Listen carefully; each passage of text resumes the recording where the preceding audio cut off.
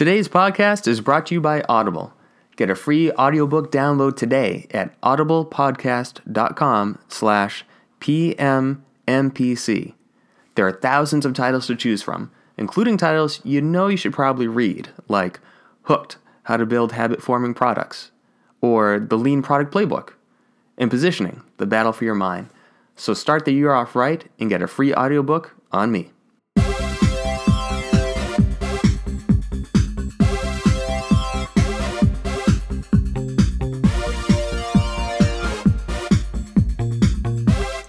Welcome, everybody, to, I guess, the annual edition of the Product Management Meets Pop Culture podcast. That seems to be the rate at which we're doing this. Anyway, I'm glad you're here today because we have a very special guest, Jeremy Horn. Jeremy is an award-winning product management veteran with 2 decades of experience leading and managing product teams. He's founded several startups and has also created the largest product management meetup in the world. So take a listen. I think you're really going to enjoy this one. Hey, Jeremy, thanks for taking the time to talk with me today. Glad to be here. Let's kick things off learning a little bit more about you. How did you first enter product management? What did you find appealing about it? So I'd say I don't think I would say there's ever one thing that attracted me to product. I never planned to be in product management. Let me say it that way. Plan was to become an astrophysicist for a long time. I started programming when I was 5 years old. My dad used to take me to the boys club, and he was teaching a programming class, and I got to watch everyone was learning Logo. And if you don't know what Logo is, there's this little triangle. You called it a turtle, and you made it make shapes on the screen. And so I used to be brought to the boys club, 5 years old, and I started writing code back then.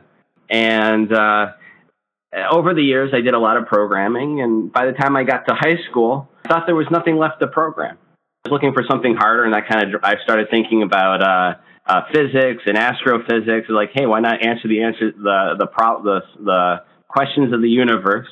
And then, but also while I'm doing this, I'm also in high school was when I started winning art competitions like charcoal, oil painting, like all this kind of stuff.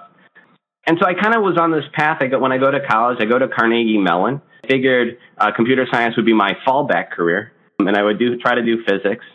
Turns out I went my fallback route. I liked computer science a lot better. But the way I ended up kind of going into this was I'm staying there my first summer over at the university, and as I'm there at the university that first summer, I go for a web development job. Lo and behold, I end up talking nothing about web development. By the way, for those of you who don't know, back in the 90s, when you did web development, it was just, just to make some money.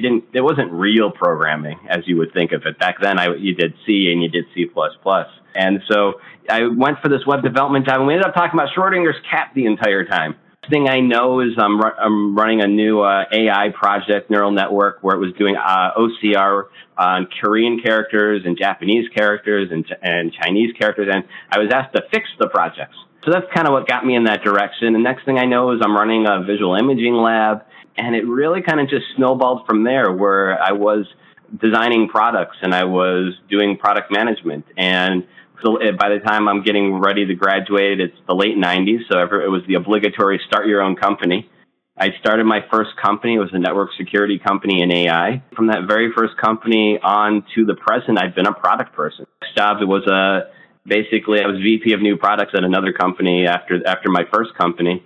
And even, by the way, just for people for the record, even when I was VP of new products, I didn't realize it was called product management at the time. I don't know if people really referred to it very much by that. I knew program managers over at Microsoft.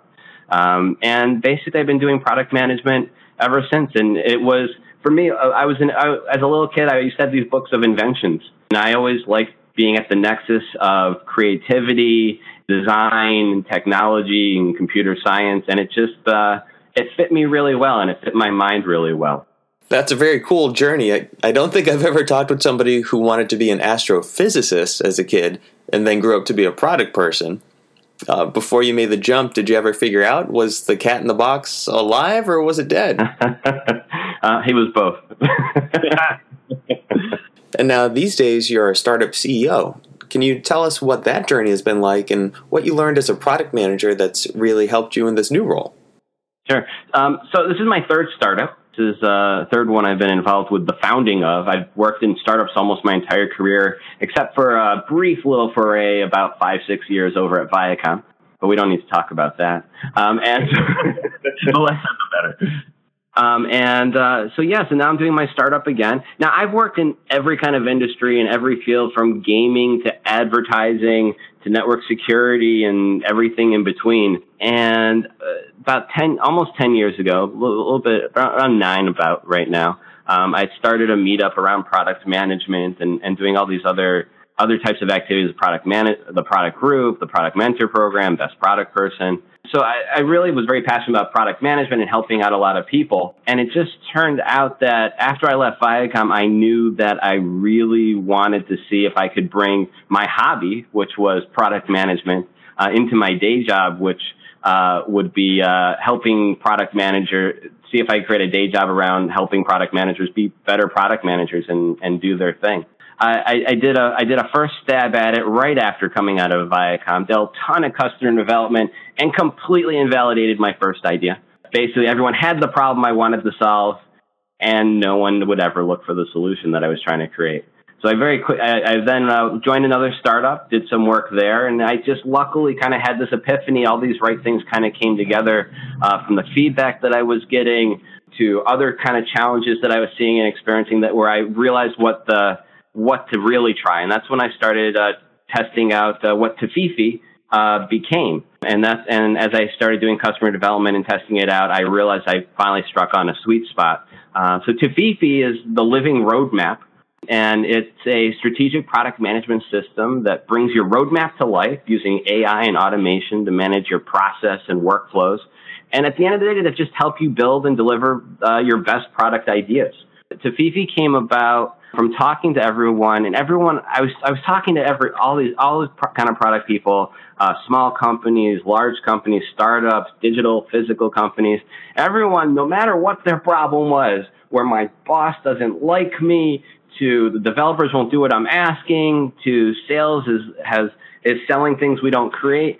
Almost universally, everyone kept describing what they wanted as a roadmap, which had eluded me for a while. I didn't understand why that was. And that's when I realized the problem that I can help solve is not just the roadmap and having a real-time, always up-to-date roadmap, but also to help you solve all the problems around it, from managing it to basically better improving that communication with the stakeholders, to just making it so that, just like in every other industry, you have GitHub for developers, you have InVision for designers and UX people, but there's not really great tools, in my opinion, that really help a product manager. And by help a product manager, what I mean is get the heck out of the way. Let me kind of prioritize what I need to do. Let me help me communicate out what's going on or what changes have happened or what I learned quickly and easily and simply. And let me just actually solve problems. So many product managers I talk to, they talk about when they're solving their problems, or they spend all day in meetings and they talk to people, and then they go home around 9 o'clock and they start doing, as a lot of product managers will say, the real product management, thinking about the problems or studying the data or trying to testing out solutions or designing experiments. That happens after 9 o'clock or on weekends. And so my hope is through Tofifi, it'll help product managers achieve kind of that flow state during the day, during their work hours. So hopefully they're in less meetings where they can better prioritize, better communicate, and really leveraging a lot of AI to help communicate that out. As you learn something, how do estimates for when projects will be completed change? How do you leveraging AI to also optimize a lot of the messaging? It's one thing to send out updates, which, that's always helpful when software can help you better communicate what's going on or what changed or why something changed, but also leveraging AI to make sure people are consuming that. So a lot of work going into not just the messaging, but making sure that the messaging is being effective for your different stakeholders and different users and consumers of your product. I'm familiar with ProdPlan and AHA. The AI angle with Tofifi does sound really unique.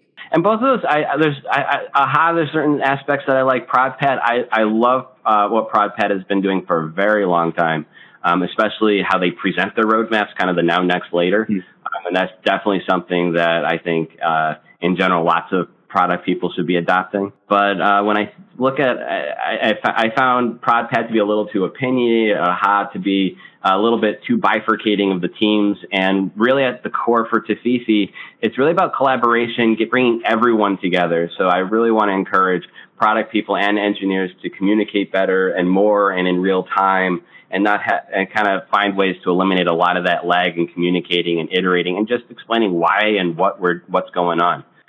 So that's kind of those are some of the just foundational elements of what Tofifi is.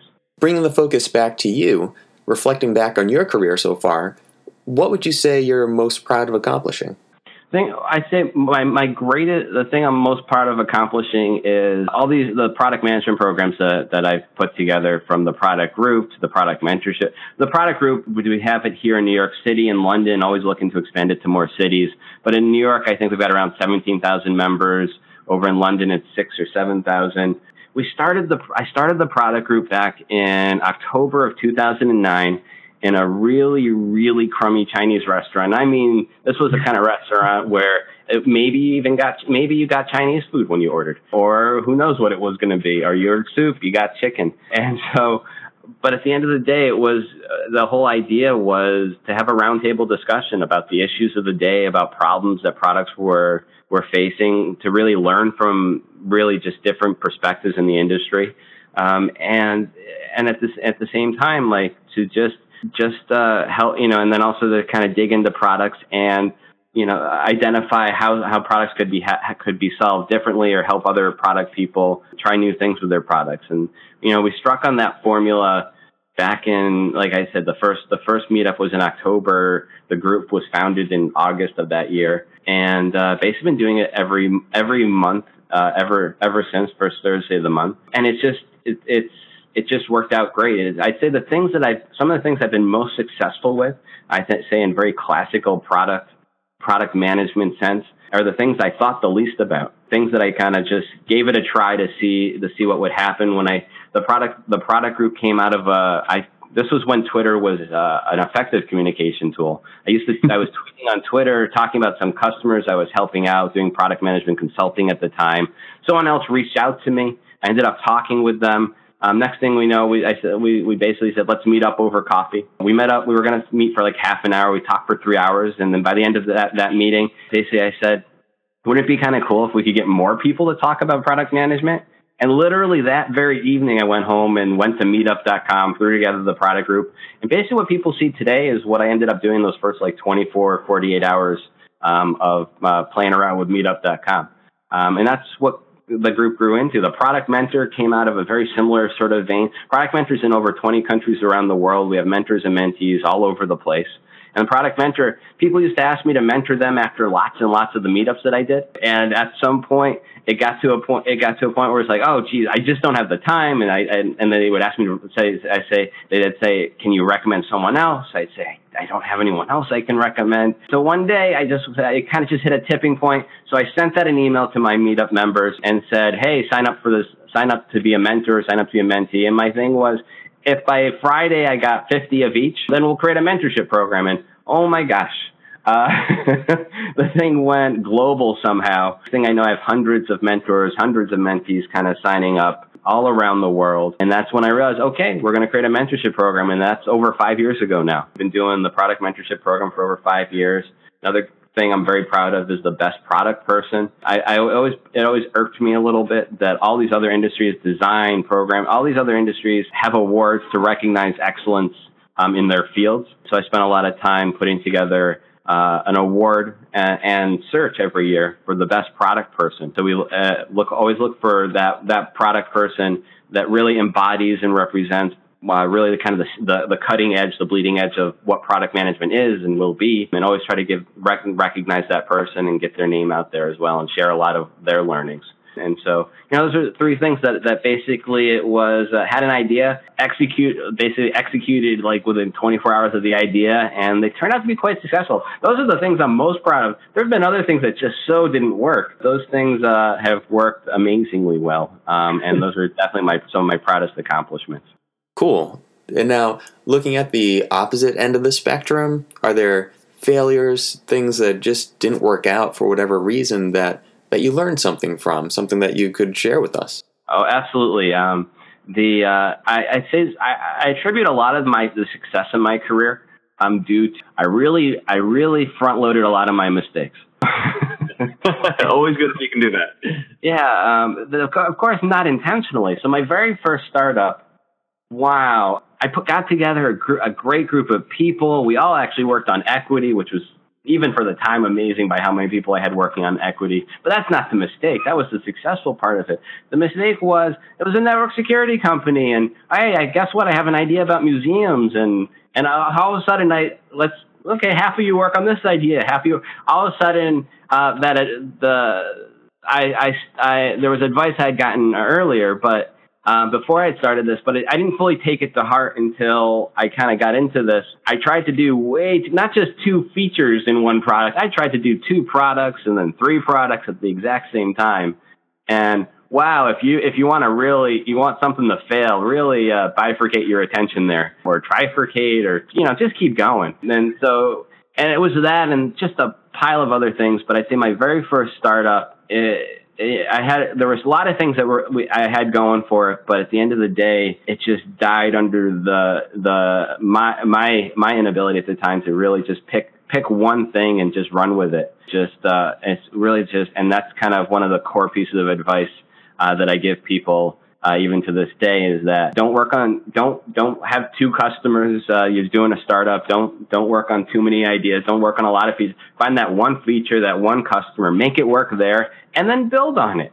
I also turned down many fundraising offers because it was the 90s and people were getting tons of money. And I made the genius idea of saying, oh, I don't want to be greedy. I'll ask for money a little bit later. And when I finally came around to saying, hey, I want money, that's exactly when the market had crashed. So for people who were around back then, that was a fun time. He said jokingly. And so those are just 2 of the mistakes I can think of off the top of my head. There were plenty, but it was because of that. And every time I've made a mistake in my career, every time I've failed at something, this one particularly amazingly and catastrophically, I've always taken time to reflect on the failure, what I would have done differently, whether it's, take a few weeks and just think about it, or, talk about it with a lot of people over a few months, or talk to advisors and mentors to really make sure you internalize what you did wrong and how you would do it differently. And so even back then, that was kind of core to my being. So I was lucky in that I internalized a lot of these mistakes and failures very early in my career, and I think that's why I've been so successful since. Now, this wouldn't be Product Management Meets Pop Culture if I didn't ask you this super important question. When you look at the fictional universes around you, in books, movies, TV, music, games, whatever, is there a particular character who resonates with you, and why? So I'm a big sci-fi sort of person, so I have favorite authors, I have favorite books.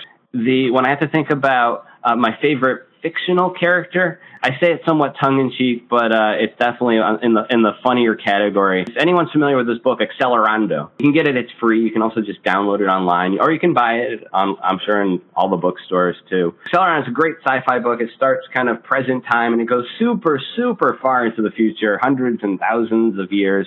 But what the coolest thing is about Accelerando is when you get all the way to the end of the book. And let me just say, if you're going to read the book, spoiler alert, as you find out, you get all the way to the end of the book, and you find out the main character that was in control of the whole thing, that set all the stuff all the events into effect, the entire duration of this book. Remember, I said it takes place over thousands of years.